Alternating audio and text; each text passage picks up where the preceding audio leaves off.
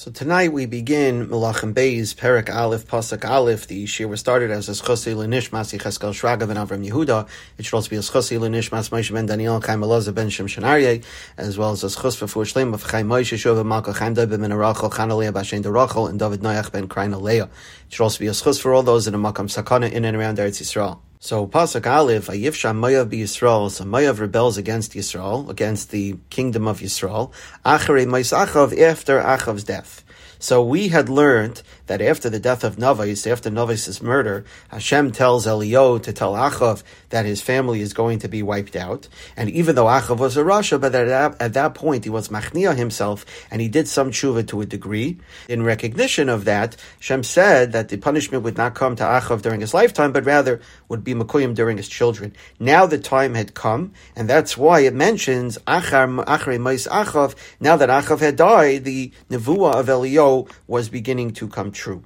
Now, Vayivsha Moav rebels. Achav had conquered them and had forced them to pay tribute to his kingdom. But once he died, Moav rebelled and they refused to make the payments. So this is really the beginning of the kiyum of the nevuah of Eliyahu.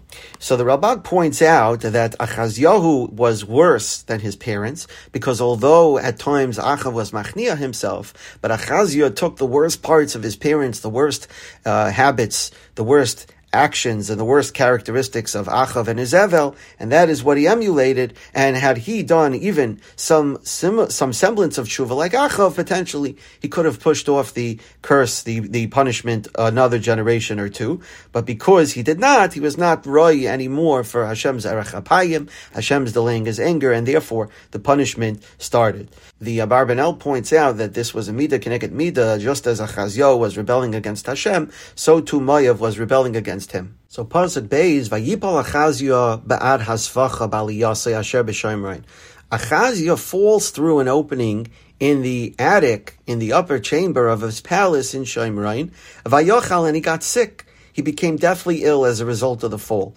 Vayishlach Melachim, so he sent messengers, Vayomer Aleim, and he instructs them, L'chu dirshu beval zavuv elehei Ekron, go and inquire of the Avodah Zarah Baal Zvuv, who's the god of Ekron, im echya mechal izeh, whether I will recover from this illness. You see here the level of contempt that Achazya is showing to HaKadosh Baruch Hu, that even at a time when his life is in danger and he's fearing for his life, rather than be machniah himself and ask a true Navi of Hashem what he can do and whether he will live, instead he sends messengers to the temple of an Avodah Zarah of Baal Zvuv, who was the god of the Plishti city Ekron, and that Avodah Zarah was in the image of a Zvuv, of a fly. The Kli Yakar explains the source for this Avodah Zarah, that when Bas Parai married Shlomo, so she said, give me something for my Avodah Zarah.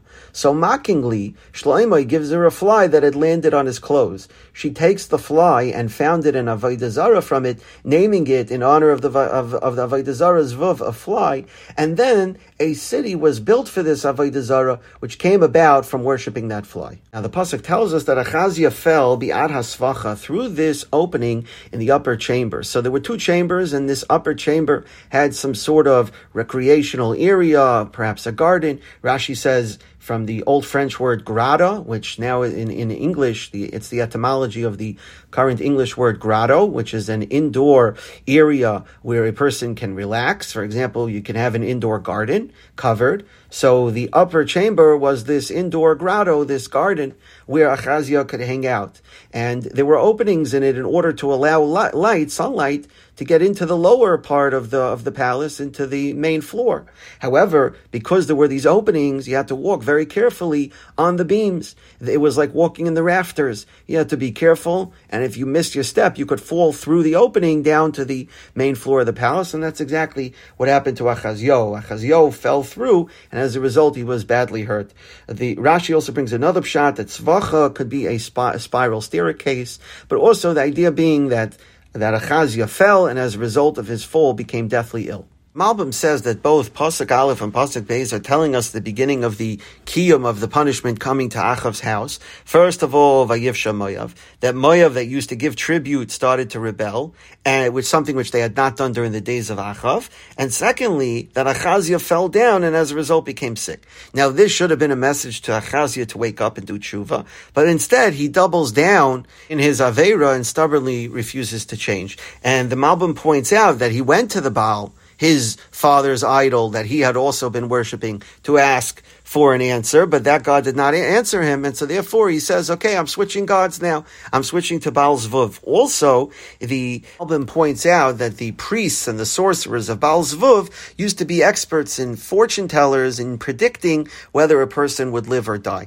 Similarly, the Dvar Chefet says, also bothered by the question as to why he didn't go to the idol Baal. He says that once Achazya saw that Baal had no power, because you had Micha on one side predicting Achav's downfall, and then you had 400 Nevi'ei Baal predicting on the other side that Achav would be successful, and they obviously lied. They obviously did not have a correct Nevuah. So that demonstrated that Baal's power was limited. And in fact, Baal was powerless, at least at that point in time. So therefore, he completely disregards going to Baal and questioning from the Nevi'ei Baal whether he would live or die. However, he also understood that there's a chiluk between Eretz Yisrael and Chutz La'aretz. That in Eretz Yisrael, Hashem hu Elikim, whereas in Chutz La'aretz, maybe Baal has power, and therefore he says, let me go and send messengers to a Navi who is a Navi of Baal Zvuv, which is in Chutz La'aretz.